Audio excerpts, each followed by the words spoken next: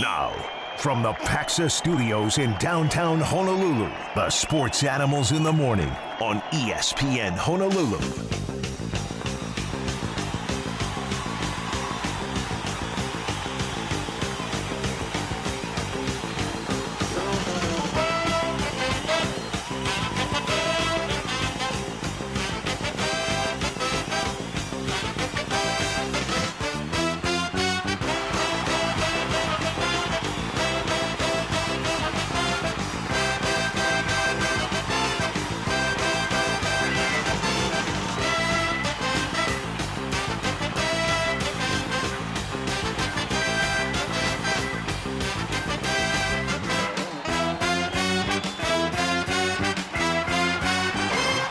Good morning and welcome. It's the Sports Animals on this Wednesday morning on ESPN Honolulu, 92.7 FM and 1420 AM. Gary Dickman, Tanner Haworth, Chris Hart will be with us in just a little while. And we've got an exciting show today, and especially with a guest. I mean, the host usually makes it exciting. Hopefully we do. But our guest list today, we've got a couple of great guests. Starting at about 7:20, in about 17 minutes, Kenny Niumatalolo, the new head coach for San Jose State. He will be joining us and talking about his new hire and his new staff and a lot of great things going on in his football coaching career. So that's coming up ahead. And then 8 o'clock hour, about 8:35, we'll have Justin McKoy, University of Hawaii men's basketball player. And first time we've had him on this show, so we'll catch up with what's going on with men's basketball, which is kind of where we'll start. Not only with men's basketball, but for women's basketball, about things that you need to know. Another big week as we are getting to the midpoint of conference play. And for me, I'm really excited about the women's team. It seems like, is it me, Tanner, or every week it seems like the Rainbow Wahine are playing another team that's in first or second place. It's happened a couple of times, and it'll happen tomorrow with Santa Barbara, who is in second a half game in back of Hawaii. And on Saturday, Cal Poly is, I believe, tied for third. So another tough week, but so far they've been up for the task. Well, because usually when we're playing the second best team, we usually beat them. So then they become third place. So then a new second place team comes in. You know, it's just par for the course for the Rainbow Wahine. I'm really excited to watch this game against Santa Barbara and Cal Poly. You know, it's I think what was expected out of the Rainbow Wahine this year, being voted first in the Big West. Probably not to those two coaches that voted them third, though. Right. We still want to find out who they are, and Laura Beeman talked to us about that. We'll find out one of these days. Yeah, maybe after the season. Maybe it was Santa Barbara and Cal Poly. Who knows? Whoever it is, I hope they're going to get eliminated by Hawaii, or at least beaten by Hawaii, I should say. Maybe eliminated in March in the Big West tournament. But a great season so far in conference play at 6-1, and on the road, as we said, against Santa Barbara. Now, for the men, they have got Santa Barbara, of course, as well, at home tomorrow night. A team that is struggling, and I'm talking about actually both teams. For Hawaii, we already know about their recent struggle. For the Santa Barbara team, this is a team that is consistently picked to be at the top or near the top of the Big West standing. And right now, especially after they lose last Saturday at home to Cal State Fullerton, they are a very average 4-4. In sixth place. Now, Hawaii, of course, struggling with themselves as far as their win-loss record at 2-5, which is a three-way tie for 7th, 8th, and 9th. And I want to make something kind of clear on that. When I'm going to give out the standings, I hope I can remember to do this every time. I'm going to exclude San Diego as far as what the seeding or what the place in the standings is for the Big West tournament, because San Diego is not eligible. So they in the standings means nothing. So I kind of erased them. And with that, as they are in third place or tied for second, San Diego, Hawaii in 7th, 8th, and 9th. Not where you want to be at the midpoint of the conference season. I mean, both of these teams don't want to be where they are right now. I think most of the teams that are at the bottom of these standings for the Big West did not expect to be here. You have Hawaii, Santa Barbara, Cal State Fullerton as well. These are teams that I think were all projected to be at least top 3. I can't remember where exactly Hawaii was voted this year. I think third, if I'm not mistaken. So, yeah, these are going in. Coaches thought these would be like the 3 teams that would be competing for the top of the conference.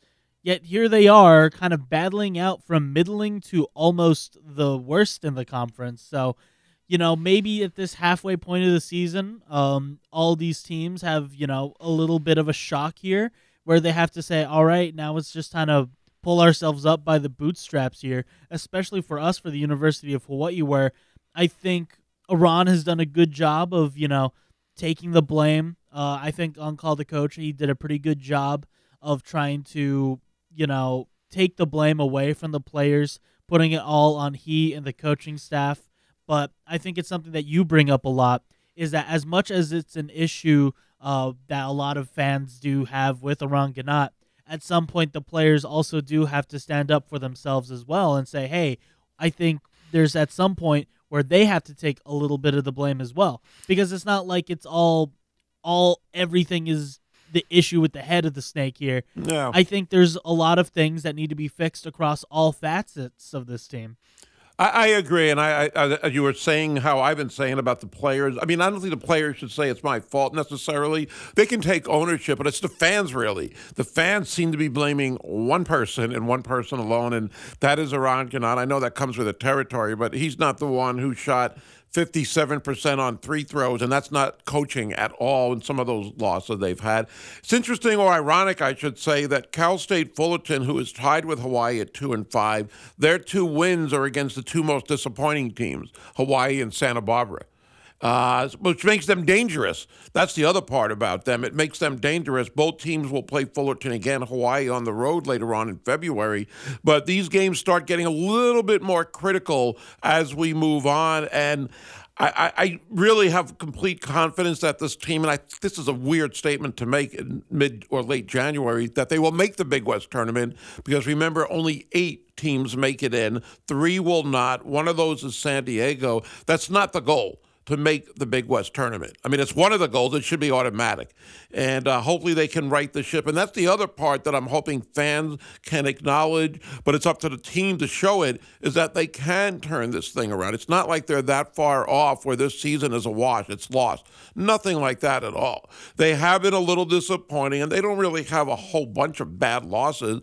There was a couple of games, Fullerton and maybe even Long Beach State, where you lost games that you probably could have and maybe should have won.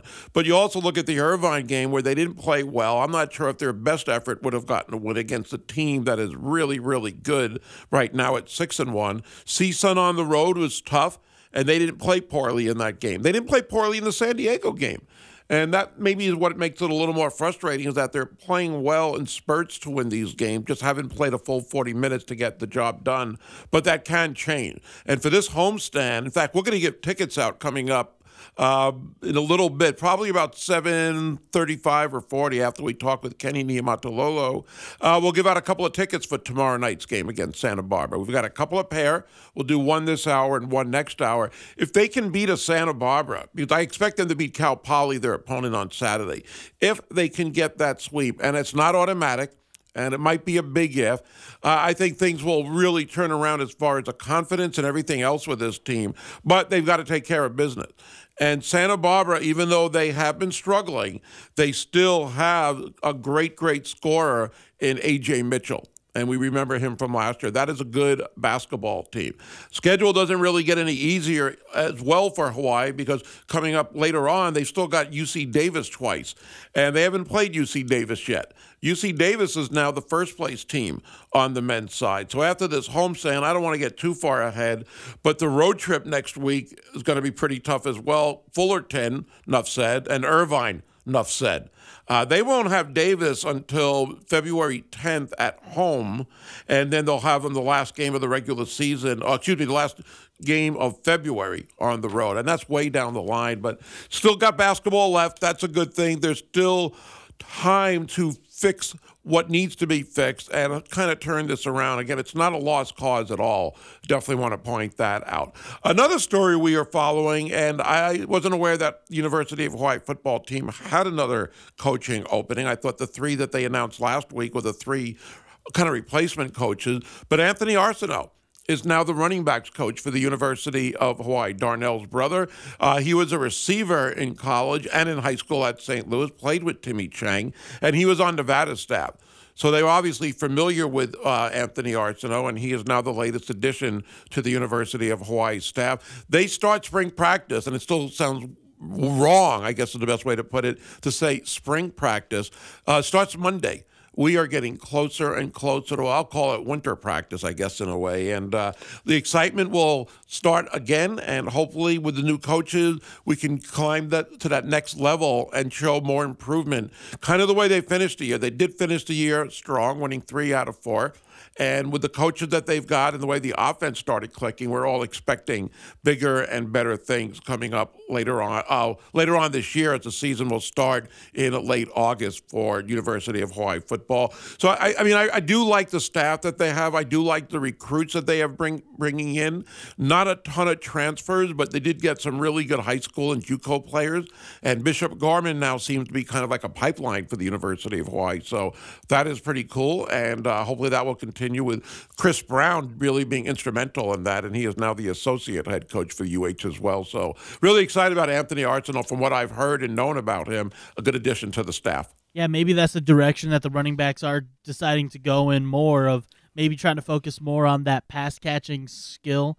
Of course, I think for what you want out of the running back position, especially in this run and shoot, you're hoping that offensive line improves from last year, so you don't have to bring in basically an extra guy to block every single play, which was Solo Vaipulu's role all of last year. So you have a bunch of guys that have a little bit of power to them. You have the hopeful first year of Derek Boyd, as he has spent the last 2 years with season-ending injuries in the fall practices, unfortunately. You have a couple of guys like Landon Sims, the Butte College transfer, Christian Vaughn as well. But like we know, you have guys like a Tylen Hines. You have a guy like who just came in Cam Barfield from Boston College, also Bishop Gorman guy, who are a little bit smaller, but you're going to be faster and you're going to have better pass-catching skills. So maybe that's another direction that they want to get in, and having the running back get the ball a little more often.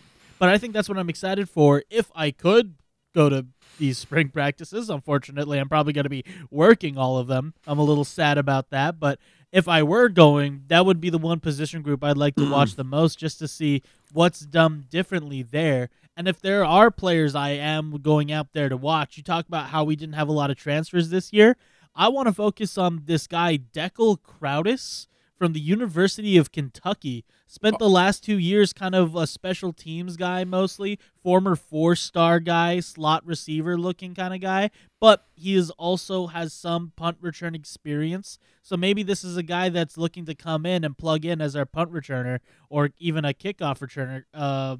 As we know, last year, that was kind of a struggle in special teams, having a guy that could consistently, catch punts and kickoffs. I'm drawing a blank right now for running back. Who was the running back who came on towards the end of the year for Hawaii? Did a pretty good David Cordero. Yeah, he showed a lot. He also showed a lot. He did. I was really impressed with what he did over the stretch of games near the end of the season. So, yeah, you got a lot of depth at that position, that is for sure. Have we heard what times the practices will be? Is it the normal? I believe it's the normal 7 to 9. 7 to 9. I figured it would probably be in the morning, and we'll try to catch up more of that. We're trying to get one of the new assistant coaches on the show, and we're hoping to do that hopefully tomorrow. They keep adding more. So yeah, true, too. There's more to choose from. Yeah, definitely more to choose from. And my phone was just going off on that topic. Can't answer it now, but that was the topic about getting one of the assistants on. So I'll try to clarify that before the show is over today. 808-296-1420 is our number. You can text us at that number as well, as we've got a lot of football, a lot of basketball to get into. We'll talk about the Baseball Hall of Fame a little bit later. But one of the things about Anthony Arsenault being a running backs coach, you're seeing some local connections, more local connections brought home with Jeff Reinbold and Dan Morrison. And then you look at Kenny Niumatalolo and what he's done in the first 2 days at San Jose State, meaning Craig Stutzman. And I am curious, I think we all are, is he going to get more of local coaches or local connections on his staff? I know, I think it was Dave Reardon's article today talks about maybe Billy Ray Stutzman. Is he going to be available? And he worked with Kenny at Navy, so they are familiar with each other, being on the same staff. We'll have to wait and see. Think also the fact that Kenny and that staff, just with Kenny and Craig Stutzman right now, are probably going to key a little bit more in Hawaii. And I'm not saying Brent Brennan didn't, because he did. Obviously, Chevin Cordero, enough said right there. But I'm not sure how much of an effort it was overall in the recruiting compared to what Kenny might do with some of the connections he and Craig Stutzman have as well over the years. And one of the things, and I wasn't aware of this until yesterday about San Jose State and Kenny Niumatalolo, they don't play Hawaii this year. They're not on the schedule. So everybody's looking like, wow, what's going to happen when Kenny goes up? And he's played or coached against Hawaii when he was at Navy. Not often. It's happened, I believe, at least 2 or 3 times over the years. But San Jose State, like the way the big Mountain West works right now, it's not going to be where you play them every year. Rotating schedule, no divisions, remember, so it wasn't where you still play the same teams in your division, those 5 and 3 in the other division, no more of that. You still play 8 conference games. Actually, it'll be 7 this year. That's another kind of side topic with Washington State on the schedule, but not counting as a conference game, and we don't want to get too confusing right there. But San Jose State is not on the schedule for this year, and I think that'll draw a lot of attention once they are. And when Chevin came down here, it was kind of the same thing. We had a lot of more attention on those games, as if it needed more attention, but with the local connection makes it even more interesting. So what we'll do now, we're going to take a break, and when we come back, speaking of the Spartan, not the Devil, San Jose State, Kenny Niumatalolo will join the Sports Animals. We'll get his take on the last 3 or 4 days in his coaching career and more coming up on ESPN Honolulu, 92.7 FM and 1420 AM.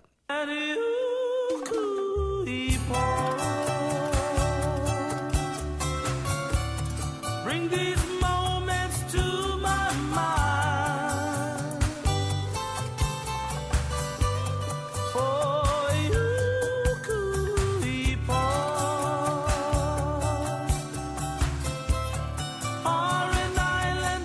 Gary Dickman, Tanner Haworth, the Sports Animals on this Hump Day Wednesday morning on ESPN Honolulu. We are efforting to get Kenny Niumatalolo on. I'm sure he'll pick up in just a second or two. And he and Timmy Chang both scheduled on our station today, and couldn't work it out with Timmy on the Bobby Curran show. That will be rescheduled, and I'm hoping we won't have to do that with Kenny, and hopefully he will be joining us in just a minute or two.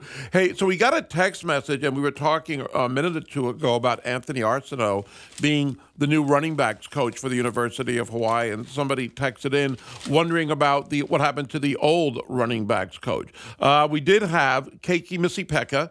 He was the running backs coach, and he has been reassigned. The texter wants to know if these coaches were fired. He was reassigned. He will be based on recruiting and strictly and solely recruiting, which I think is great in that you can never have enough people on your staff to recruit. That's what feeds college football and makes college football teams as good as they can be, or good as they are, with the recruiting being that kind of a difference maker. So he is added to the recruiting staff. So he is reassigned. And I know people were asking a few weeks ago with Jacob Yoro. He has been, I guess, reassigned, and he'll be just coaching the positions in the secondary now with Dennis Thurman, as the new defensive coordinator. And hopefully we'll have Dennis Thurman on next week. We're working, as I said, to get on the new assistant coaches. And what I'm told is we might be able to get him on next week. And we'll just go through the list of all these assistants. I know a lot of people would like to hear from them. So I just wanted to point that out about some of the assistant coaches. Now, 2 other assistant coaches, one of them Ian Shoemaker, who was the co-offensive coordinator, he just wasn't retained. And I don't know if you want to say he was terminated, fired, but he just wasn't retained. I believe his contract was up. Assistants work on those 1-year deals, so not sure where he is right now. And then they lost the safeties coach, whose name is escaping me right now. Steve Irvin, I believe, is his name. So a couple of coaches were reassigned on the staff. So, again, when you can add to the recruiting part of it, I think that really, really helps getting more people on staff. And it seems almost unthinkable that how many years ago, and maybe this wasn't as much the norm back then, which wasn't that long ago, where you had a recruiting coordinator. I know Nate Ilawa, when he got first hired as a staff member of this team, he was in charge of recruiting, or player personnel might have been the exact title for Nate Ilawa. He is now an on-field assistant coach. Savannah Ryer, the ex-Wahiti basketball player, she was in charge of recruiting, and she still is, but she'll have, I think, Missy Pekka underneath her now as far as helping in the recruiting area. But that wasn't always the case. I don't remember specifically anybody with Norm Chow that was in charge of recruiting. Now, I know that Norm Chow's first year, Tony Tuioti, I believe, was in charge of player personnel. He was the only assistant coach retained by Norm Chow from Coach Mack's staff. But he wasn't an on-field assistant, and he only lasted 1 year. But he moved on to a lot bigger and I guess better things too. He went to Michigan. He was with the Cleveland Browns. He was with Nebraska, now with Oregon. I mean, he's been pretty big time since he left the University of Hawaii, and that's good for him and his large family. But I think that's something that we've seen more and more of. And again, I'm not sure how it was for other colleges, 10 years ago, 15 years ago, as far as recruiting staffs or coordinators, but it definitely is something that's more normal nowadays, that's for sure. And 808-296-1420 is our number if you want to talk some UH football. Really want to get into the basketball a little bit more next hour when Justin McKoy will join us talking about the big home game against Santa Barbara.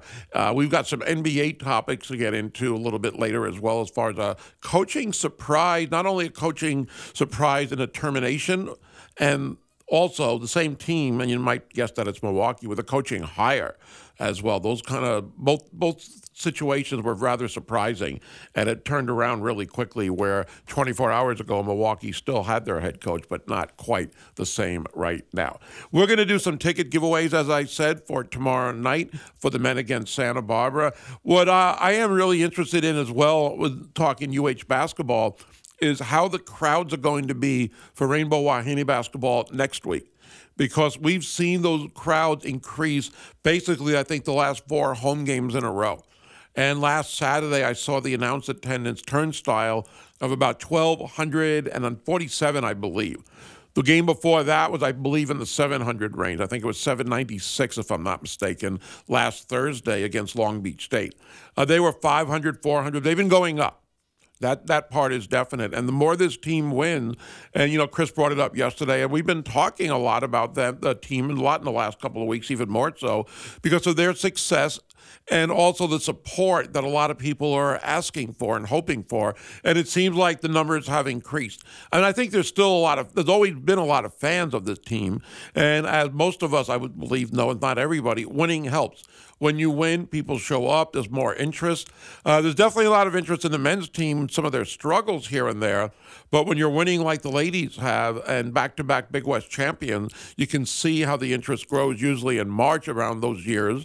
But this year it's starting a little early because people realize what a great product we have.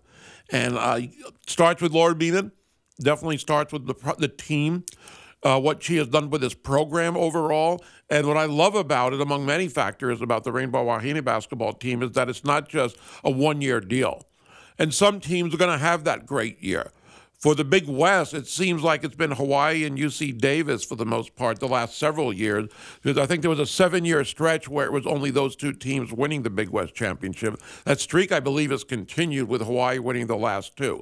It's hard to maintain that.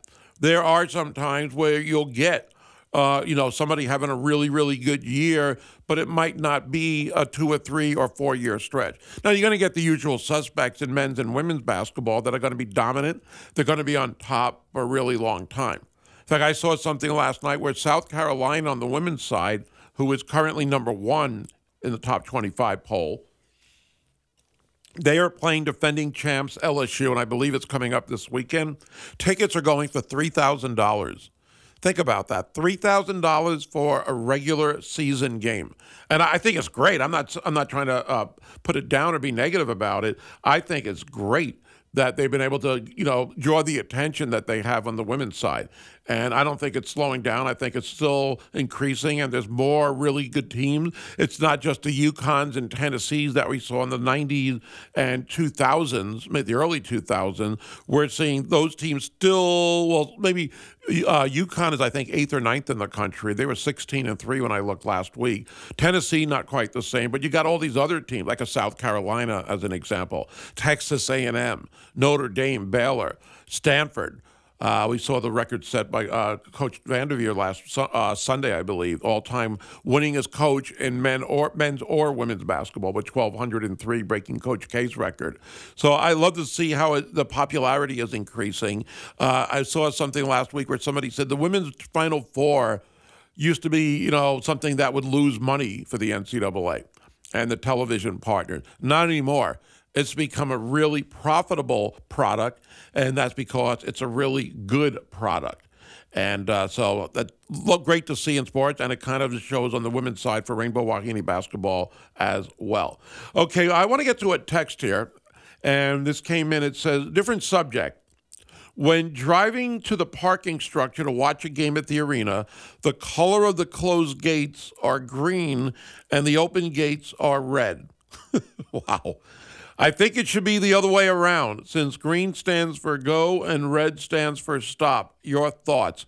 Well, my first thought is I don't have a thought. I have not noticed that, even though I go into the parking structure and I leave the parking structure every night when I go to a game. I have not noticed the color of the closed gates or the open gates. I didn't know they had a color on these gates. So if anybody knows, well, I mean, we know the answer with those colors, as you say in the text, are maybe misplaced as far as green for go and red for stop. But interesting text there. Now when I go to the arena tomorrow night, I'm going to be looking for that. Maybe. We'll see. We'll see. But thank you for that text. We're going to do some tickets to give away. In fact, we'll do some coming up right after this break. We've got a pair of tickets for the men's game tomorrow against Santa Barbara. I mean, win or lose, that's one thing that I can honestly say is that almost every single game, in fact, I can only think of one game that wasn't close to the wire, or the game that Hawaii was maybe trailing or taking over at the end. Only one game this year that I've seen at home where they've been out of it in the last 2-3 minutes, and that was Irvine, unfortunately, 2 weeks ago tomorrow, where it's the first time I can remember seeing fans leave early because Hawaii was kind of out of it. Now, they did make it a 10-point margin of defeat, 60-50 on a late shot. I think it was Tom Beattie at the buzzer. But that game was a little, not really surprising. It was a little disappointing that fans left, but I can understand it because, again, that's something we don't usually see for these home games. My point about the Santa Barbara game tomorrow is that these games are really entertaining and exciting. Sometimes they're disappointing. And when you lose a game like, Irvine a couple of weeks ago or some of the other ones, it's really disappointing, but you're still being entertained. The drama's there. The product, I feel, is good. This team still has no quit in them, and I know it's been a tough stretch, but they still have time to turn things around. We're going to take a break, but when we come back, we will announce the winner, because if you are caller number 3, at 808-296-1420. You will be the winner of a couple of tickets for tomorrow's game against Santa Barbara. We'll give you the winner coming up next with the Sports Animals on ESPN Honolulu.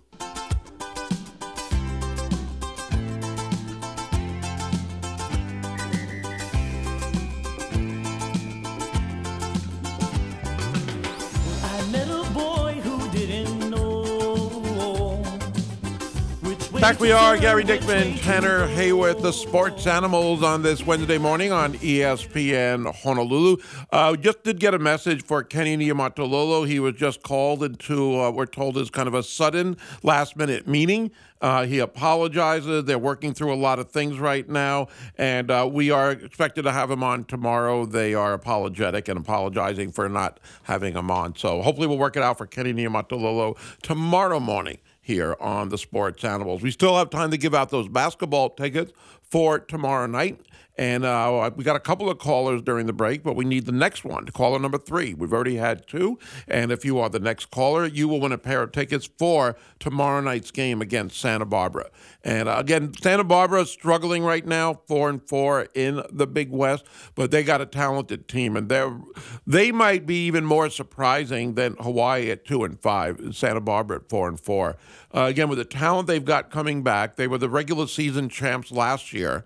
So they are the defending champs. And again, A.J. Mitchell, enough said, he is all-conference first-team player last year, preseason this year, and probably postseason as well. But still, they have been struggling. But I wouldn't look past them. Now, to me, and this is not the right way to approach a game as a player or a coach, but for a fan or maybe in the media, I kind of look past Cal Poly a little, because they are bad. But as bad as they might be, and they are winless in Big West play. They lost to Bakersfield last week, who was also at the time winless in conference. Bakersfield has now won a couple in a row. But Cal Poly has had a couple of times over the years, even though they're struggling. And right now they're 4-15 overall. They've got a 7-game losing streak. coming into tomorrow night at least. But they always play tough against Hawaii. They play tough against a lot of Big West teams, and that's something you see in conference play fairly often. You'll see teams that look like they don't have that good of a record, but they can play teams tough. They know each other so well. They know the personnel. They know the schemes. They know the plays. And just being so familiar with their opponent over the years makes it a tougher game than it might appear on paper. And by the way, for Cal Poly, they will be at home tomorrow against Cal State Fullerton. And we have to watch Fullerton because they're tied with Hawaii, as I said, and they got Cal Poly tomorrow, so that's kind of a win for Fullerton, at least on paper. I don't know, nothing is ever definite. And then Fullerton will play Bakersfield on Saturday, so Fullerton has a chance to win 2 games this week, and that's one of our opponents coming up, as I said, next week on the road. And they are tied with Hawaii right now.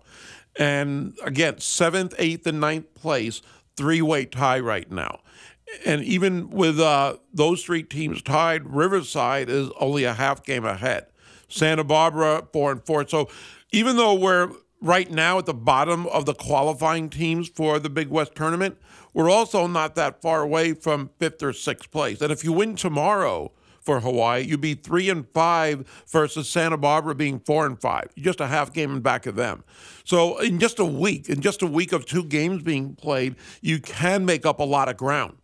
And that is important to note, because I know there's been negativity around this team of late, and we understand that. It has been tougher than a lot of people thought, but we're not that far away. And again, with a couple of wins, like I mentioned this weekend, if Hawaii improves to 4-5, again, it's still not a great record, of course, but then you're really in the thick of things as far as maybe even 4th, 5th, or 6th place.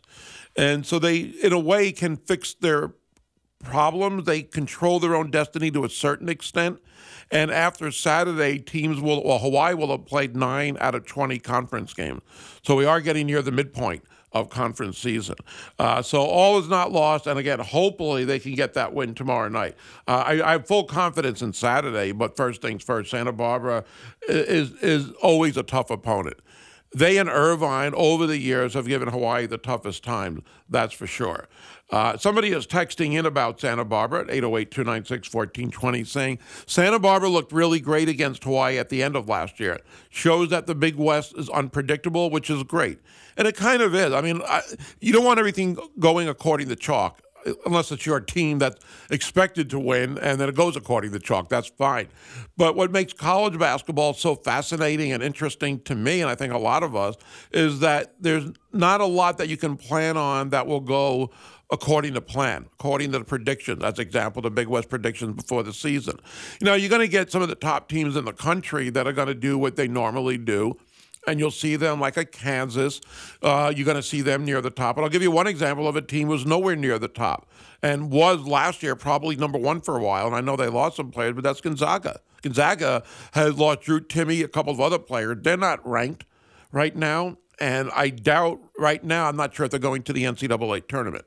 But the usual suspects are usually there. But in a lot of conferences, you have surprises. You'll have a team that will, be a little bit of a surprise. And for maybe this year, right now, it could be San Diego, although it won't matter, and maybe even CSUN. They're 4-3. But I believe they lost both games last week. They were doing a lot better. And they're still a pretty good basketball team. I think it was John Rothstein, who covers college basketball for CBS Sports, and he said something the other day that was incredible, and it could be true. The Mountain West could get more teams into the NCAA tournament than the ACC, which sounds crazy. His point was in the ACC, you got Duke and Carolina as definites. That's about it as far as definite teams. And the other teams are probably bubble teams. And then you look at the Mountain West, you got Utah State is ranked. Nevada is going to make the tournament. San Diego State's right on the cusp of being ranked again. Boise State, all tournament teams. They're going to probably get 4 or 5 teams in the NCAA tournament. I know fans will say, why can't the Big West do it?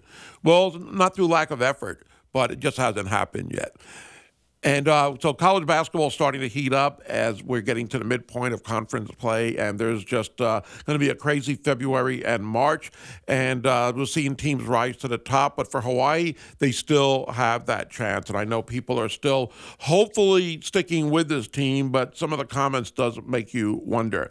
Somebody texted in, I guess this parking structure entrance is becoming a hot topic. So somebody texted in saying, "Good morning. So true about the parking entrance. When you are driving down the hill to the entrance, you can't read the sign far up the hill. I did not notice the color green for closed and red for open until attending our first Rainbow Wahine basketball game." Wow, I'm going to really look at that tomorrow night. I would imagine that people driving in know the difference, but maybe somebody can switch it around to have the colors match to make people feel a little bit better. But I've never noticed the colors on the parking gates before. Maybe that's just me. Have you noticed them at all, Tanner? I mean, you go there probably more than I do. I think I agree with that. It is kind of funny how that does happen. Although it's a very Americanized culture thing. In some cultures, it's the other way around. So maybe someone's just in the wrong place, in the wrong state. You should get Eric Matthews on that. Maybe that. I'm not sure if that's quite his department. Probably not. Well, that would be. I would assume that would be parking. Yeah, I would think so. And I mean, I maybe know not Eric. Yeah, I mean, he's in charge of the fun game day and game night experiences and all that, Captain Fun, as he likes to be called. I'm not sure about that. But thank you for texting in on that. And just really fast on one of the things, if you've been to Hawaii basketball games this year, one of the things that Eric has done that I think really it's not even I think, it definitely makes a difference with the crowd response and the interaction is the contest they do in the second half of these games where they'll take somebody out of the stand, you have to register or enter, and you get to either get a predetermined prize, and usually it's pretty decent or pretty good, or you can take, it's kind of like let's make a deal. What's in the big box that's or about it's 4 or 5 the feet mystery high. box. The mystery box. Do they do that? Have they done that for the women's games? I haven't really paid enough attention. They do it for the women's games too. Okay, and it's great. The crowd. It's my favorite promotion. So I was going to say you've been there enough, and I've been there enough where the crowd every game gets more and more into it. And last week, for the men's game, I know the guy got like a PlayStation, I think, right? So got a PlayStation. That was for the homestand for the men. The kid won the Nintendo Switch. Oh, okay. And then, so for last week for the women's games, there was a kid who he was either going to get a box of like Legos, and then he got the mystery box instead, and instead it was like a backpack and a hat. So, which is like, it's a cool prize, but it's stakes that are needed in the mystery box. Because if the mystery box was good every single time, then what's the point of taking the original Right, prize? that's a good point. And with the last men's game, the young boy picked the mystery box. They pick it up, and there's another mystery box that was like 1/10 the size. And I was thinking, this is going to be a gag gift, so to speak. But that was the Nintendo. Yeah. Good things do come in small packages, I guess. That was kind of cool to see. But that promotion works out really, really well. Let's get a phone call in before our break. John is on the phone. Hey, John. Hey, good morning. Hi. Man, I'm wondering if the scheduling is for the men's basketball is just the wrong way to do it. Where like Beeman really challenges her team. Put them against good competition. Where on the men's side we're playing pansies. If you're running your sets against HPU and UH Hilo and all that stuff, and then you gotta play real teams in the conference that know your set good. It just doesn't seem to work out. Where Beeman, she hits conference, and the team is, the record is not that good, but because they played good people, and then they come into conference and they're solid. Where the men, they get a good record, but they come to the conference and they're weak, and then they reach the postseason, they're even weaker. Yeah. Well, go ahead. It makes me really appreciate Wallace, what he did. Man, we were in a tough conference. We had to play Utah, BYU, we had to play TCU. There were some really solid teams, and we went to the NCAA tournament during those times. We were competitive almost every year. We had real stars on the team, and much respect to Riley Wallace for all that he did, just looking back on his career. Okay, listen off the air, John. I'll respond to your comments. Well, totally agree about Riley Wallace. A lot of respect for him. And this topic gets brought up a lot this year with both men's and women's scheduling. And I'll say the same thing I've been saying to anybody who brings it up. It's two different animals. It's totally different. For the men, they can't. Well, yeah, for the most part, it's really difficult, almost impossible to schedule the Kansases and Indianas like they did in '98. There are way more preseason tournaments than there were 20 years ago, 15 years ago. Most of them on national TV or at least regionally covered. And teams don't want to play in Hawaii if they can play in one of those tournaments, which gives them more exposure. It's an exempt tournament, which means those 3 games for that tournament don't count on their allotment of games, kind of like the Diamond Head and the Rainbow Classic. Those games don't count, which is one of the reasons you get pretty good teams here, especially for the Diamond Head. The other part, and again, it's not comparing men and women right now, but conference play starts earlier and earlier. It never started before New Year's up until maybe 7-8 years ago, maybe a little longer. It used to be after January 1st, and conference play starts for everybody. Now it starts in early December. And if you're a team that needs these conference games, which should be that important and usually are, even if they're played early on, you don't want to travel that far around a conference game. And I've heard coaches say that. That's one of the reasons they won't come to the Diamond Head, is because conference play is going on full blast in late December. Even though you might not have games that week, you're still in conference play, and you don't want to take that travel at that point. Now, some teams love to come. It's a good recruiting tool. It's still a great tournament, nationally televised with ESPN's network, but it's really different how it is for scheduling. Now, for the women, you don't have as many preseason tournaments. You don't. So that's one of the reasons you can get, some of the Stanfords and some of the other teams to come here. And I remember Laura Beeman telling us a while ago that, for Stanford, it's not like you're even giving them a guarantee like you do on the men's side. So it is really different. I'll expand on this. We'll get to some more of your text as well coming up in just a minute. And we also want to let you know we have a winner. Analu won the tickets for Rainbow Warrior basketball against Santa Barbara tomorrow. He's got a pair. We'll do a couple more coming up next hour. Back in a minute with the Sports Animals on ESPN Honolulu.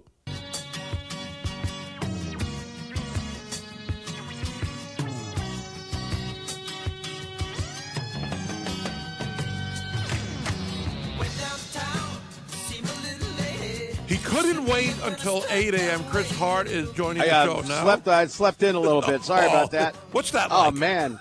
It was awesome, man. That was great. Man, thank you, Tanner, for holding the fort down. I was talking to the guys off the air here, and I was talking about the student section last night, our radio program out at Auto Source. By the way, if you have a kid in college, they got a great student leasing program. You pay one fee and then a monthly payment. It's like a leasing program for a kid, for a college and part-time and full-time kids. And what it does is you lease this car. They take care of their maintenance, everything. All you do is pay insurance, fill it up with gas, go to class. So it's a great deal, and you can check it out on thecarousel.com. So, like, if the kids go back to the mainland or you're not going to use the lease for a couple of months, you just put a halt to it. Like you're a member of 24-Hour Fitness. You're like, hey, I'm going to be out of town for a month, so you put your membership on hold. Same thing with the Carousel leasing program. It's an unbelievable deal. It is a really good deal, yeah. So, anyway, I just wanted to let folks know about that. It's kind of the reason we do the show, to kind of promote that deal. We do it down at Auto Source. But, anyway, so we have the student section, and the kids, our guests, were Aaliyah Bantolina and Tehani Doktar, great basketball players for Campbell High School. I don't know if you or follow this stuff, but the Campbell girls are just on fire. Great basketball team, and what great parents! They did a great job of raising these kids. Nice, respectful, smart, articulate. There were a couple of our guests, and our other guests with Cole and myself. We do the show once a month. Was Micah Alejado and Christian Perry. Now, Christian Perry is a JUCO tackle transfer from, I think, Riverside Community College. And, this is a big kid. This is an NFL-sized kid. Now, I don't think he's 300 pounds, but I don't think you have to be in the mountain. He might be 285, something like that. It's hard to tell. But the guy's like 6'7", 6'8", and what great kids these guys are. Micah Alejado, And you know what? I used to be 5'10". I say this all the time, probably like 5'8.5". I can confirm Alejandro is taller than me. People were worried about his size. In fact, Cole asked him the question, you have all these great stats. You're on the, national champion team and all of that. Yet you don't get a lot of recruiting sniffs. You don't get a lot of attention in recruiting and offers and things like that. He goes, well, I don't look like a quarterback. And you know what? He doesn't. When Braden Shager walks into the room, Braden Shager looks like a quarterback. 6'3", 220, whatever it is. Even Cole Brennan looked like a quarterback. Timmy Chang looks like a quarterback, kind of. He was a little skinny back in the day. Now he looks like a quarterback. But with Alejandro, he doesn't look like a quarterback. He doesn't pass there, as he said it, the eye test as he walks into a room. So I'm excited. He knows his place. He knows he's here to learn. He knows that Braden Shager is the starting quarterback, and he's going to do whatever he can to help this University of Hawaii football team, succeed. Now, coming up, we got our top headlines, including UH football spring camp just 5 days away. That's coming up with the Sports Animals on ESPN Honolulu.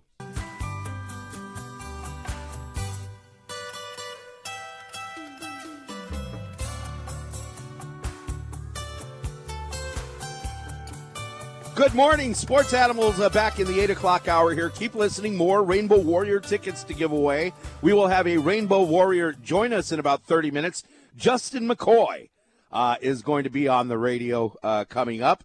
And it's game day eve for all of our court sports. Men's volleyball is on the road.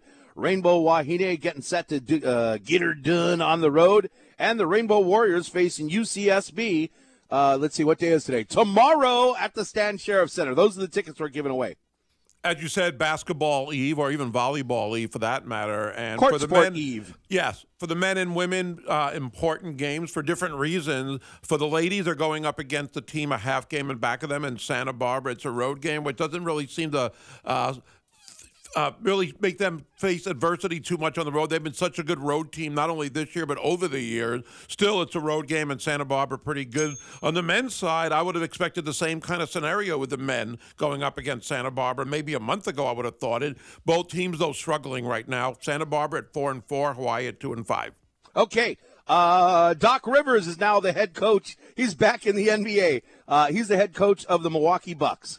So ESPN has an opening for our NBA analyst, if anybody's looking to apply, because he was with ESPN. I was surprised that Adrian Griffin got let go. Now, people are wondering the same thing. Why was he let go, the former Milwaukee coach, at 30-13? That's crazy. Second best record in the East. Apparently, he's lost a locker room. Oh, Giannis really? Giannis is not Oh, on the same Giannis level got with him fired. Well, Giannis, and I don't know if he got him fired, but Dame Lillard also supposedly struggling with his offensive sets. And when you lose the locker room and you lose those stars, then it makes sense. Yeah, and I guess I was watching Sports Center, and I guess they're like horrible on defense, apparently.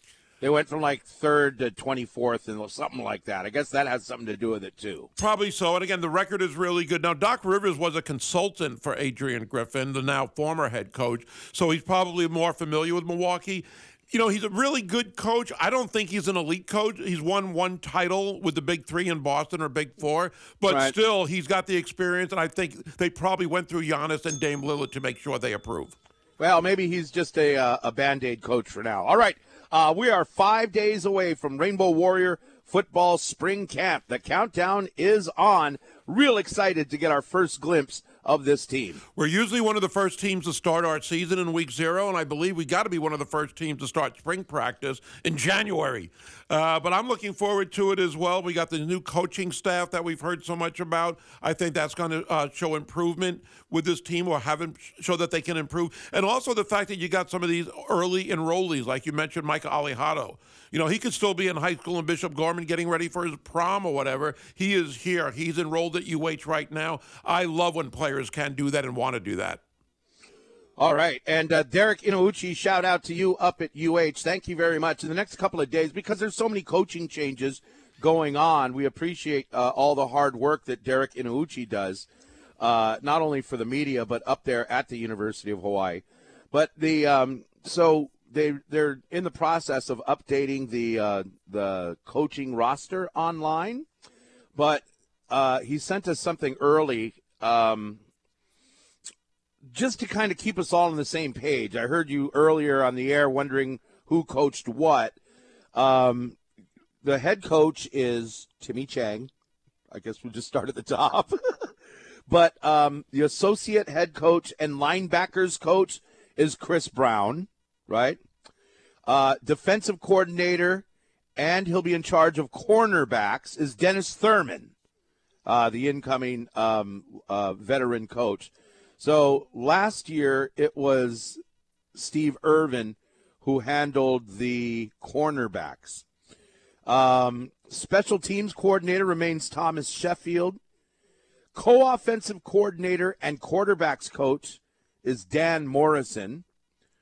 Roman Sapolu is the co-offensive coordinator and coach of the offensive line.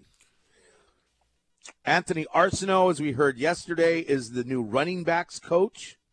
Jared Ursua remains the wide receivers coach. Jeff Reinbold is the defensive tackles coach.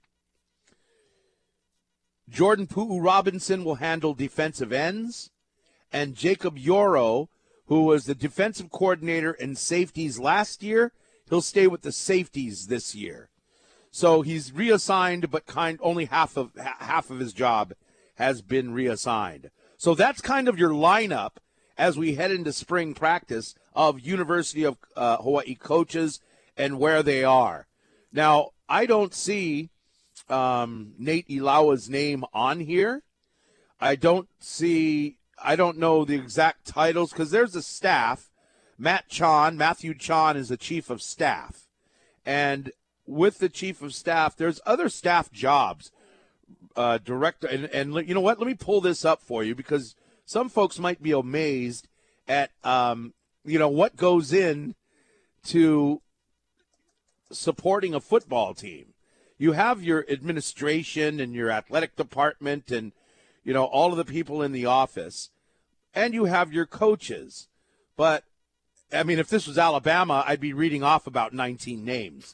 But here at the University of Hawaii, your coaching staff also will include, they call it a support staff. So Coach Cody, I guess he's the strength and conditioning coach. He's the head of strength and conditioning for football. I would think that guy would be listed as part of the coaches, but he's part of the staff, I guess. But Coach Cody is still there.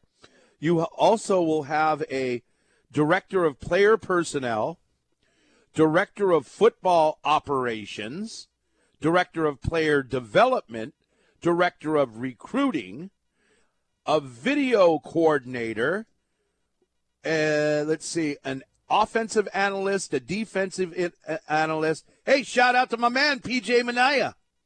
A special teams analysis. You've got 4 graduate assistants.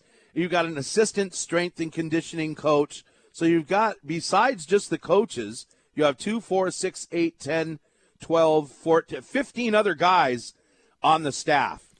And so where these guys are, and if there's new graduate assistants, all of this kind of stuff, it's that'll be on the website in the next couple of days at hawaiiathletics.com.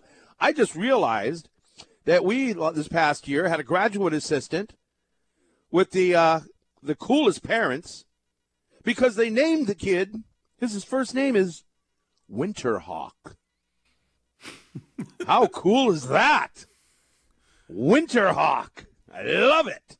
Anyway, so there you go. That's your lineup and your update of coaches and their roles at the University of Hawaii as we head into spring camp coming up in a few days. What was PJ's title? Was he an analyst on offense? I think so. I X'd out of it. I mentioned earlier, all those support staff members, that's a high amount. And I don't remember that even 10, 15 years ago to have some of those titles intact for this team, for this program. And I think maybe that's the norm of college football where there's more support staff, there's more recruiting people, because that's obviously the bloodline for everybody. But it seems like there's a lot more than there used to be, which is great. You need more people on the recruiting end to do the other stuff that can really help. You can only have so many on-field coaches, but the support staff, which is what Nick Saban kind of did a lot, getting former head coaches on the support staff and kind of work them in. If we got 15 guys, Alabama's got to have like 30 of them. Probably. Because I don't think there was a limit on how many you can have right. as far as support staff. That's why you've had at Alabama, they have a number of consultants and all that kind of stuff. Not just at Alabama. I'm just throwing that name out. A lot of Power 5 schools have these, these big-time consultants that are helping them out. But, because nowadays you need somebody, somebody's got to deal with the NILs. Somebody's got to deal with the transfer portal. Your head coach is in charge of pulling the trigger on a lot of this stuff, not NILs, unless you're, like Gib Arnold or something. But I'm just kidding. But, somebody's got to keep track of all of this stuff, right? And it's not. And I don't know which person on the staff does that, but there's all that kind of stuff to deal with. I've seen a lot of basketball teams recently because I look at their rosters, especially teams that have played here, let's say in the Diamond Head, and they've got an NIL guy on their staff. I mean, the title might be NIL consultant or whatever it is, but that is something we've never saw before. And even when NIL started, it wasn't supposed to include the school. It was outside the school. But now, again, a lot of schools do have an NIL person, which is so different than it used to be, but it makes sense as well. And it's legal now to be able to do something like that. So why not use it to your advantage if you can? Okay, let's get some texts at 808-296-1420. I think this guy, this is a second text on what happened to the running backs coach last year. He was not retained. So these coaches are not getting fired. Don't use the word fired or anything like that. That's it's negative and untrue. You don't want that on your resume. They were not retained. As Gary mentioned last hour, they play on a series of one-year contracts, and a couple of these guys were not retained. So that's what happened to Keiki. But he's still on staff. He's just focusing solely on recruiting Missy Pekka. So he was the running backs coach, but now he's going to be on the recruiting side. Okay, so that's what we don't have yet. So he's on one of those recruiting or player personnel or something like that. I think he'll be working under Savannah Ryer, from what I heard. Okay, good. That is awesome. Somebody else texted in that associate coach doesn't sound like football speak. I like assistant better. Well, they're all assistant. Well, see, you only have really 1, 2, 3, 4, 5 assistant coaches on this football team. You have 5 assistant coaches, 3 coordinators, an associate head coach, and a head coach. Associate, see, I mean, you can call him assistant head coach, I guess. Maybe associate head coach pays more than assistant head coach. That means he's the guy who takes over if the head coach gets ejected. It probably does, doesn't it? That's part of it. That's not the main reason they're associate, but yeah, that comes with the territory. Towards the end of the Jones era and the Coach Mack era, was Rich Miano, he was an associate head coach too, I believe, because he took over. Yes, he was the interim coach after Coach Mack got let go in the offseason, yes. And I believe for part of that time. Oh, in the offseason, yeah. I believe he was an associate for part of that time near the end. Well, he was an associate head coach, and then he was the interim head coach when he took over for Coach Mack. Yeah. And then he didn't get an interview or something. Remember that? That big controversy? True. He didn't get an interview. He didn't interview. The guys holding the program together, and they don't interview you for the next job. How rude. Who was the athletic director back then? I believe it was David Matlin. I think it was Jim Donovan. Whoever fired Coach Mack, David Matlin. Oh, that was Jim Donovan. You're right. At that time, it was Jim Donovan when Coach Mack got right, because he waits till the banquet to pull you into a room while you're celebrating the football team, and then you fire him at the banquet. Or you fire your women's basketball coach in the tunnel. Or, before she can even get on a plane and get to the airport, whatever it was. Yeah, I don't want to bring that up again. That's a tough way to do things. Hey, that's a tough way to receive the news, right? Oh, big time. I mean, in it's the just, tunnel after you're eliminated, I couldn't believe that. Stop by my office on Monday. Should have been fine. Yep.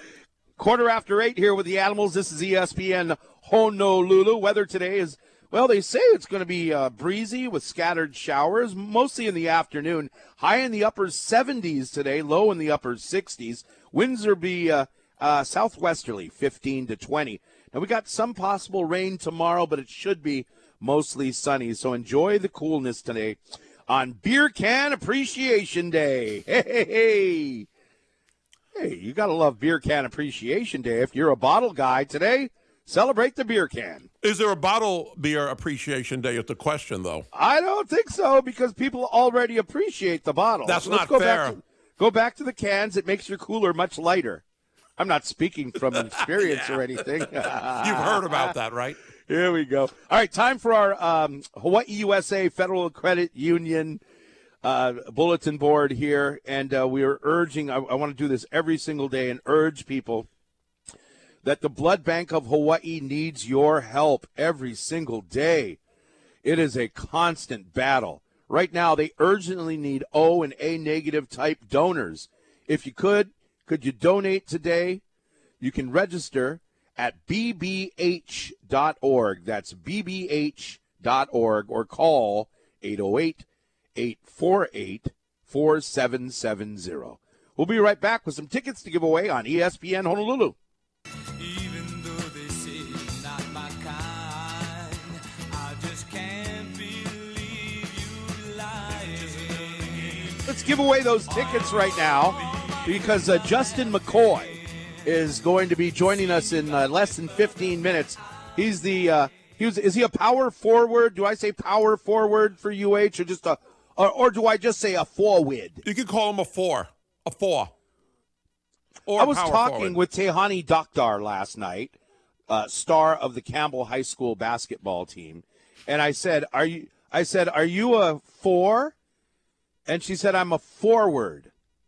I said, "Are you a 3 or a 4?" She said, "I'm a 5." I said, "That's a center."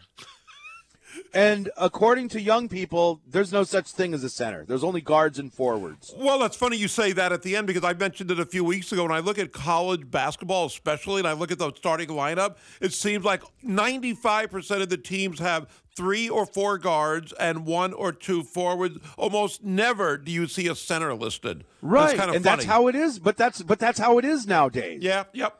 That's how it's in high school, at least. A lot of them, they don't have a center.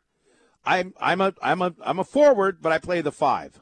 Yeah. I thought that was I learned something from the young people. That's why I love doing the show. But I thought it was interesting that on Monday night, when Joel Embiid had 70 and Karl Anthony Towns had 62, those are both centers. And those are the guys you would probably least expect to have a scoring number like that. Maybe it would be the guard or some of the forwards who shoot more threes. But both of those guys shoot threes, and both of those centers had those numbers, which is not the norm these days. Okay, I forgot. Be caller number 3 again at 808-296-1420. I forgot to say what caller. Be caller number 3, and we'll give you 2 tickets to the basketball game against Santa Barbara. It gets funnier every time I say it. Tomorrow at the Stan Sheriff Center. Okay, let's see here. I wanted to, before we get, while we get a winner, I wanted to bring up something here as far as sports and broadcasting. I did not realize this, but Stephen A. Smith it was reported before that he was like the highest paid dude at ESPN. Now, yes. No, but he's not. Let's see, Stephen A. Smith was the highest paid at $12 million a year. Right.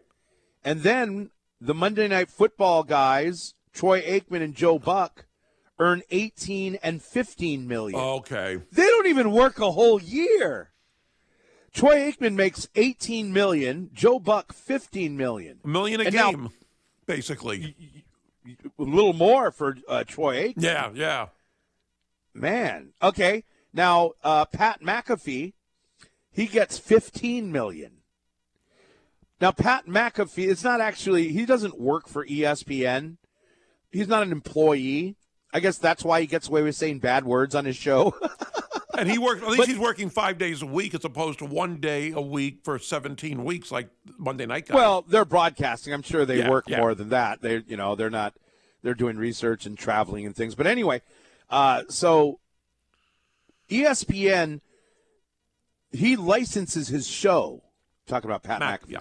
His show is licensed to ESPN, so that's a $15 million a year license fee.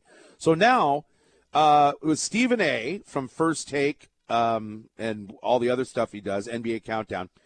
So his contract is up soon, and they're saying that you're probably going to be due $20 million from what everyone else is making.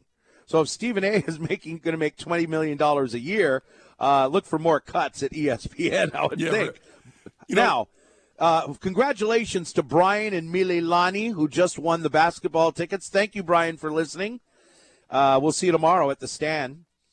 Okay, now, the question is, though, because Stephen A. Smith is so big and he's so popular, does ESPN need Stephen A. Smith more than Stephen A. Smith needs ESPN? I think it's A right now. What's that? I think it's A right now. I think they need him more. Right. He's been known he wants to talk politics. They're saying, these are media experts, he could come on and have a late-night TV show right now and kick butt.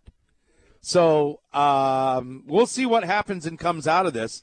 But Stephen A. Smith is due for a Patrick Mahomes type money. He was on the Howard Stern show, I believe, yesterday, and I saw some of the clips online, and he was talking about, like, he wouldn't want to run for president, but what he would want to do is be in a presidential debate, and he said he would kick butt, basically. He also went on a rant last week where he put down Jason Whitlock, calling him, and I'll paraphrase the nicely as I can say it, the worst human being on the planet. I guess Jason Whitlock has attacked him over 12 years. He talked about that with Howard Stern, and he went off on him. I guess Whitlock had said things recently. But Stephen A., and I even heard Sage Steele, who is formerly with ESPN now, she was saying that he is probably the hardest working guy there. It comes across easy, but he is so nice and humble in person. It's kind of an act, but he's so good at it, which is kind of what makes him so popular. I appreciated those comments. It made him sound better than I had perceived in a way. Well, and everywhere you say he's like the hardest working man in showbiz. He's like a lot of people don't realize this. Billy V, who you'll see emceeing events at UH. You see him on Hawaii News Now. The guy must never sleep. But Billy V is one of the hardest working people I know as well. It's really cool. We move on now. Coming up, and this is what I think a lot of people are looking for. The Manning cast has been very successful with Peyton and Eli Manning, an alternative broadcast to, is it Monday Night Football? Yes. So Monday Night Football. I've only seen clips. I've never actually sat there and watched the whole thing. I've taped a few, and it's really, really, really good. Now, people are saying that, Jason Kelce has announced that he's going to retire. And then now he's saying, well, maybe not. I don't know. We take it year by year. What Michelle Tavoy was interviewed, and she thinks that Jason Kelce is going to retire. Travis Kelce is also going to retire, and they're going to have the Kelce cast. She says she can see it for NBC Sunday Night Football alternative cast with the Kelces on Peacock, and it would, they already work together and have great. Of course, they have great chemistry. They're brothers. They have a podcast called New Heights, what a lot of people have actually checked it out. But I could see the Kelce cast and Taylor Swift appearing on it. And, it would be very, very cool for football fans. It doesn't sound that far-fetched, and I don't know how their relationship works, but maybe if he wants to spend more time with Taylor Swift, you retire, do the Kelce cast, and it's a little bit easier. Or maybe he's 34 years old and all busted up. That could be part of it, too. But Jason Kelce, I mean, he's just fantastic. He went on the podcast yesterday with Travis saying how his wife was so upset with him for drinking without his shirt on. That was the first time he met Taylor Swift. And she said, you better make a good impression. She was not happy with his impression. And one of his kids came on and talked about the fact that that dad looked a little bit overweight with his shirt off and jiggling a little bit. Well, because dad has to put on that weight to be an NFL offensive lineman. Yeah. I'm sure some of that will go when he does stop playing. And he's like 36 years old. I mean, he's a lot older than Travis Kelce. And, I feel like I'm in a news desk here, but Netflix and WWE have agreed to a massive broadcasting deal. We had talked off the air, and I think it came on the news wires yesterday afternoon, but you and I were talking off the air about The Rock finally getting to the rights to the name The Rock. All of these years, the WWE owned that name, The Rock. Now he became a part of the WWE board. I don't know, board of directors, board, whatever. He's on the board. And I guess to be on this board, they said, hey, can you come on our board? And he's like, well, give me my name back. And they're all like, okay. But anyway, if you're a wrestling fan, Netflix will be the exclusive home coming up in 2025, so a year from now in January. Netflix will be the exclusive home of Monday Night Raw. I don't know the difference between Monday Night Raw and anything else. Not putting it down, but I don't watch wrestling anymore, but I know that it is immensely popular. Right. So they have it's something like a $5 billion deal Netflix gets to broadcast Monday Night Raw, paying them $5 billion. Does that mean our subscriptions are going to go up again? Oh, don't say that. Come on. 8:31 with the Sports Animals. This is ESPN Honolulu. We're going to talk Rainbow Warrior basketball. They're in action tomorrow night. Their forward, Justin McKoy, joins us next here on the radio. And if you're getting ready for some football watching, do it at 850 Craft Beer and Whiskey Bar right there at Leeward Bowl. You can check out the video wall and their brand new menu. I was in there. I walked into the kitchen yesterday, and Chef David was in there. He was pounding the heck out of some pork chops. He looked very angry, but I guess that's just part of the job.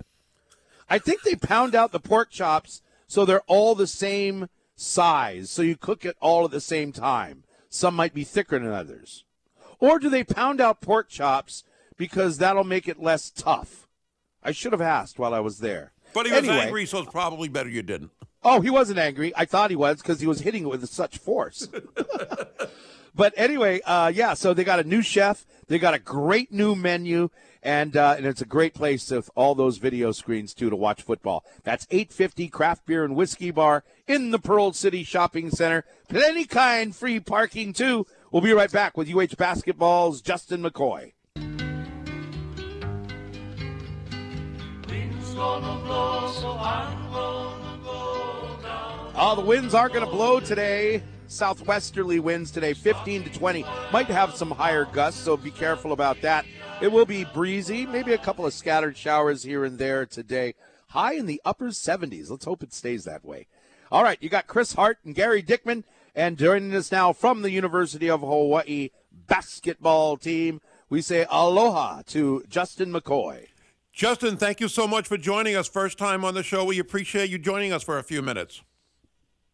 Yes, sir. Thank you for having me. Now, I know you guys are getting ready for the big game against Santa Barbara. I first want to talk about last week's road trip. I know it didn't work out the way you guys wanted, but last Thursday, especially in that first half, it seems like you were in the zone. 19 first half points. You started the game with a 3. You ended the first half with a 3. What was it like for you as far as being in the zone? How did you feel during especially that first half last week? It just felt good. Like we had a flow going. I think all our guys kind of have an idea of our roles for the team, and we just kind of, I guess, start out better every half. I feel like we're always getting behind and playing catch up, and we end up doing well. But when we try to catch up in the second half, but if we could start out the first half like we did the second half, I think we could put it all together. But overall, I think I was in the zone. My guys hit me in the spots when I was open, and they made it really easy for me. When you're in a game like that and you're having such a great first half, we know that Long Beach State's seeing what you're doing in that first half, and they had obviously a big effort to slow you down in the second half. What is that like for you when you see a team really concentrating on you because of your early success and trying to achieve that also in the second half? I would say that my biggest mindset is just to stay ready and like to shoot the ball and be shot ready to be a threat, but also just to allow myself to be on the court to help my other guys get open as well. You know, when they're focused on me, they're not so focused on other guys, and I think that that's what helped us come back as well, is that everyone else was missing shots early. They started getting shots going because they're not going to miss shots the entire game. And so when they're focused on me, other guys are hitting. You know, we were able to come back from that 20-point lead And so I think that that's pivotal.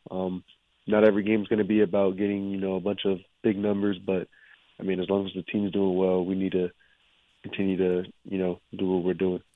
Number one, Justin McKoy joining us here on ESPN Honolulu. You'll see him and the team in action against Santa Barbara tomorrow night at 7 o'clock. Last Saturday, Justin, in that San Diego game, I know it had to be frustrating and disappointing. I thought you guys, for the most part, played a pretty good game. And San Diego's really good, and Bryce Pope is obviously the real deal. What is it like for the team when you're playing better basketball than you did on Thursday? I think the team did play better, still, though, falling up a little short against a quality team. How frustrating is that, or isn't it, after a loss like that? I would say the biggest thing we looked at, and, of course, it's frustrating because you want to get every road game you can and home game, especially in conference. But I would say that the biggest thing is we always look at the game and look at ourselves, and at the end of the day, we just have way too many turnovers. San Diego, we had 20 turnovers, and I don't think really many of them were forced. I just think they were mainly on us. And so when you look at a game and look at that, 20 possessions where you could have either had a shot on the rim or maybe got an offensive rebound, that makes your offensive numbers way more efficient, and I think that would have helped us close that gap and get a big lead. You're here as a grad transfer. Everybody is aware, for the most part, that you played at North Carolina most recently, and before that, Virginia. And one of the things I noticed about you, especially with a new player, I thought it was really refreshing, is during the Diamond Head Classic, sitting closer to the bench, seeing your leadership qualities during timeouts. It seemed like you were very vocal, encouraging your team, and doing more, or as much talking at least, as the coaches. How do you see your role as an experienced vet on this team?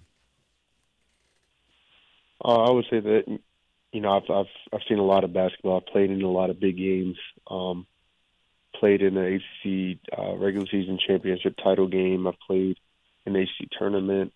I've played in the national championship. All those things, and so I feel like I just have a lot of experience that, with the team and just seeing what needs to be done in order to be successful. So I just try my best to put these guys in a better spot, especially the younger guys. Been in college for 5 years. They've been here for 1 or 2. It's really important for us to, just be in their ear, keep them encouraged, and, to keep the team positive, because there's a lot of basketball left to be played. And, as we're going through this stretch where we're losing some games, that'll be big, and it's important. You mentioned a lot of basketball games to be played. You talked about your recent experiences playing on the biggest stage in college basketball. And I would imagine almost every team goes through some sort of struggle, a little bit of a week or two where, it's been some tough game. What do you think the team needs to focus on? You mentioned turnovers a minute ago, but what do you think the team needs to focus on to kind of turn this thing around and get back into the top half of the Big West standings? I would say the biggest thing is just believe. When your team truly believes that they can be good and they can come back out of this hole, that sets up the entire thing. And then I would say also, like we talked about, turnovers are huge for us right now. They're killing us, and it's player turnovers. It's not about the other teams. It's our team. We're turning the ball over, and it starts with me. I think I'm leading the team and total turnovers with Javon, and that he's averaging 4 assists a game, and I'm not. So that there's a big difference in that, and he's a primary ball handler. So I'm the first one that needs to clean it up. And then I would say after that, we just need to continue to play hard, and like we said, when we're down and to start the second half, we'll play hard as hell and get back into the game. But if we could start the first half like that, we'd be really good. One of the things I really enjoy about your game, we haven't had a player like you in a while where you can create your own shot either on the perimeter, shooting threes or deep jump shots, or driving to the basket, or even posting up down low. Where do you feel most comfortable on offense? All 3 of those are where I feel most comfortable. Growing up, I played out of the post because I was always bigger than everyone, and then I started to develop my outside game where I would work on my 3-point shot. And then when I got, a little older, I started adding, being able to drive to create. And I think just being versatile like that just helps you, because depending on who's guarding you, it changes what you can do. And so I would say that I'm most comfortable doing those 3 things the most. And that's kind of where I would say that's where my game is at. senior forward Justin McKoy with the Animals this morning on ESPN Honolulu. And I want to go back to the tip-off banquet right before the season started. I remember Kavika Hallams introducing the players on stage, and one of the questions, I guess the one question he did ask you when you came on stage was, have you ever met Michael Jordan? And you said yes. And I think you're the first guest on our show to have met Michael Jordan that I can remember. Tell us about that experience when you were at Carolina with MJ. We played North Carolina State, our what people call a rivalry, but we would say that Duke is our rival. So it's really just NC State fans. I think they're our rival. But anyways, we beat them, and they were celebrating the '82 national team, and Michael Jordan was on that team. And after the game, we're clapping it up, everyone dapping each other up, and we're thinking coach is about to walk in and talk to us, and then you see Michael Jordan walk in, and everyone just kind of like the room just goes like quiet. And it was like, yo, whoa. And like there's a picture of me, I'm just sitting there and like my eyes are wide as could be. I'm just like, man, what? But yeah, it was definitely a surreal moment. He just talked to the team and encouraged us, and like dapped each of us up and just told us to keep playing. It was one of the coolest moments ever, just because I just watched that First Dance documentary a couple of years back, and just seeing how like larger than life Michael Jordan was to everybody, and then for him to be right in front of me talking was just crazy. That's crazy. Hey, you're okay. Now you're in Hawaii. What are the biggest difference? I have two parts here to this question. Biggest difference and most similarity between living in Hawaii and North Carolina. I would say the biggest difference is North Carolina has just so much more like space, like kind of like the South is like everything's more spread out. There's always like, I lived off of like 4 different highways that connected to each other. So wow. I feel like that's kind of a difference. Where I feel like things that were super far away were super accessible, just because I could just drive down a highway 5 minutes, and you can ask Juan about it too, because he grew up right off the same area. Like, nothing was too far. You can get to 4 different cities within 7 minutes of each other. Wow. And then I would say that. The biggest similarity. I would say Honolulu is still like a city, like downtown Raleigh, and then like Waikiki and Honolulu. I mean, of course, outside of like the vacation and tourism, and of course being on an island, I would say like it's kind of similar to where like you have like the big buildings and all those things. I feel like that's the most similar, because Hawaii's very different, and in a good way. Mm-hmm. So that's very cool. I was just curious. Yeah, we had a chance to talk on one of our shows to Juan Munoz. Juan Munoz. And, yeah, he was telling us about growing up in North Carolina, too. Well, gosh, Justin, it's been great talking and spending a few minutes with you. We appreciate you coming on and wish you the best of luck come up tomorrow night. Thank you. Thanks, Justin. Thank you, guys. Y'all take care. All right, man. That's Justin McKoy, University of Hawaii basketball player via North Carolina. He got a lot of playing time back a couple of years ago in North Carolina, about 11 minutes, and it tapered off, but he did play a lot. Looking at it, it wasn't like he was never getting in games or anything like that. He played some minutes right. For North Carolina, and just decided that he wanted probably more minutes. Playing for Hawaii. He's playing about 30 minutes a game. And Juan Munoz was instrumental in him coming over here. They were friends. I think they played high school either with each other or against each other, but they knew each other from high school days. Just last month I was like 3 weeks ago I was talking to Juan. I couldn't, for some reason my mind went blank. I'm all, who was I talking to? But, yeah. All right, there you go. It's 8:47 here with the Animals. This is ESPN Honolulu. We'll check the text line. If we've got some texts, we'll get to those coming up next. On this Kahala Wednesday, you can upgrade your island style with Kahala, the original Aloha shirt since way back in 1936. I wonder how much gasoline costs in 1936. Probably 36 cents. 10 cents for a pack of cigarettes. Hey, you can get one for yourself at one of Kahala's 6 stores island-wide or at kahala.com.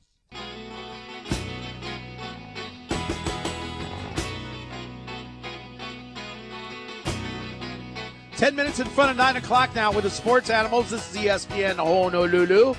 Don't forget, Let's Talk Sports at 12 noon and Off the Bench at 3 o'clock.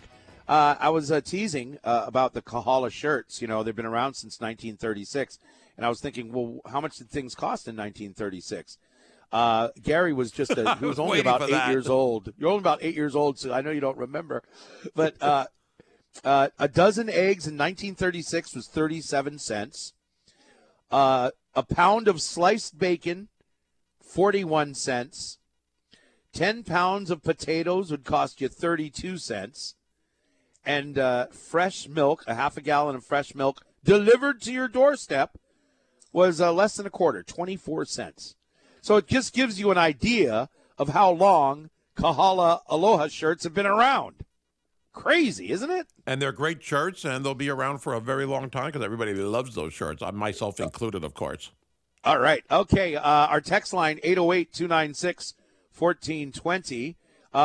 Before we go to the text line, Scott's on the line. He's got a question for you, Gary, about UH baseball. You go ahead, Scott. Hey, Gary, did you go to that fundraiser last night? No, I was unable, unfortunately. I think Josh might have gone, but I wasn't able to go last night. Yeah, I went last night. You know, you guys had Coach on the other day, and, you know, one of the auction items was that dugout thing, and I know you were interested. I was interested in it, too, but they ended up selling. In what? The dugout experience. Being in the dugout with him, game day experience. Being in the dugout with dodging foul balls with the coach. Yeah, what about that? Yeah. That thing ended up selling for $3,000. Was it you who won? It started off. I think it started off at 1,000, and then there were only two groups bidding for it. So they ended up actually giving two of those groups each the dugout package for $3,000 each.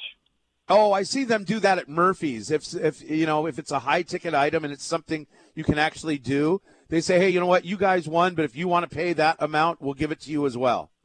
Yeah, so basically you're in the dugout for 4 innings up to the 4th inning, and then before the game, you and your your friends, whatever, you go on the field and you guys do a home run derby. So that was the package for that. Only 4 innings? I thought it was the whole game. Yeah. That's what I would have thought. That'd be boring. But it was 4 innings is plenty. And I mean, that's plenty of time. Now, do you get to spit and scratch like everybody else in the dugout? I don't know, but then another one too was Don Murphy donates, I think, like a whole pig, and then up to 40 friends out in that Heineken hangout, whatever. That one sold for $4,000, and there were 3 different groups bidding for it. So Don said he'd do it for all 3 groups. So 3 groups paid $4,000 each for that thing. For a big suckling pig, yeah. Don Murphy, what a cool dude, man. If I'm in that dugout, I'm yelling at the umpire. I'm getting the most for my bucks. I want to yell at the umpire. Maybe get ejected. I think that's frowned upon. I know, but it'll still be fun. Hey, right on, Scott. Thanks for calling in, brother. Thanks. Yep. All right, very good. Yeah, we were doing our student section radio show last night down at AutoSource, so I was unable to go. But it would have been nice to be invited at least. Well, they figured since you didn't show up for volleyball, why invite you for baseball? I know, the volleyball one, and that one's coming up pretty soon, right? No, it was 3 days ago. It was on Sunday. Oh, that was I would have liked to have gone to that one. I was just busy, but I like the volleyball. There's another one in June, though, I hear. Oh, yeah? For who? For volleyball. I heard people talking about that on the air. Oh, women's volleyball? No, for men's volleyball. There's another. I'm joking because you've allegedly said it's coming up in June. Oh, yeah, that flew over everyone's head. But anyway, I got the date wrong once. But okay, they're all kind of the same, which is okay. But they're fun. They're great events. They really are. They do a great job with them. Yeah. All right, let's go to the text line 808-296-1420. Animals. This is regarding UH baseball. Animals' new assistant baseball coach is former UW head coach Lindsey Meggs, replacing Dallas Correa. Where'd Dallas Correa go? He got hired. Promoted, I thought. He did get promoted, and he got hired by the Milwaukee Brewers, and I forget his exact title, but he got hired a few weeks ago, yeah. Oh, well, congratulations to him. He's with Milwaukee. Yeah. He'll run into maybe Doc Rivers, on the street. You might run into him. Okay. I'm trying to read some other texts, but those are for Kanoa, so it's none of our business. Next one, 808-296-1420. Only a couple of minutes left in the show. If Taylor Swift doesn't like rowdy football fans chugging beer with their shirts off, maybe she should go to the Wahine Hoops game instead. That would be great. I don't know if she doesn't like it. It was Jason Kelsey's wife who didn't like it. Right. So specifically, was not happy about that at all. Daddy, put your shirt on. You're on national TV. Mommy, Daddy's drunk on television. I thought that was great. And you know what he said about his wife? He said, when I met you, the first time I ever met you, I was flat out drunk. So you should have known I was going to be like this my whole life. Yeah, but hopefully you're not like that when in your 20s. It's one thing. When you're nearing 40, maybe you get over kind of that stuff. I'm just sticking up for the ladies. Okay, good point. All right. Do we have 30 seconds left in the show? We got to go already. Well, I certainly hope everybody enjoys Beer Can Appreciation Day and it's not over celebrate yet. Celebrate the beer can today. Celebrate the beer can. Really go for it. I mean, it's National Compliment Day. So, there's all kinds. It's such a day of celebration today. National Compliment Day. So find somebody, give them a compliment. It will do wonders. It does wonders for people just to get compliments. Compliment their beer can. There you go. Or you look at Gary and say, Gary, you're not that ugly. That's a nice compliment that you can take with you today. Don't get me started. All right, we got to go. We'll see you tomorrow. ESPN Honolulu.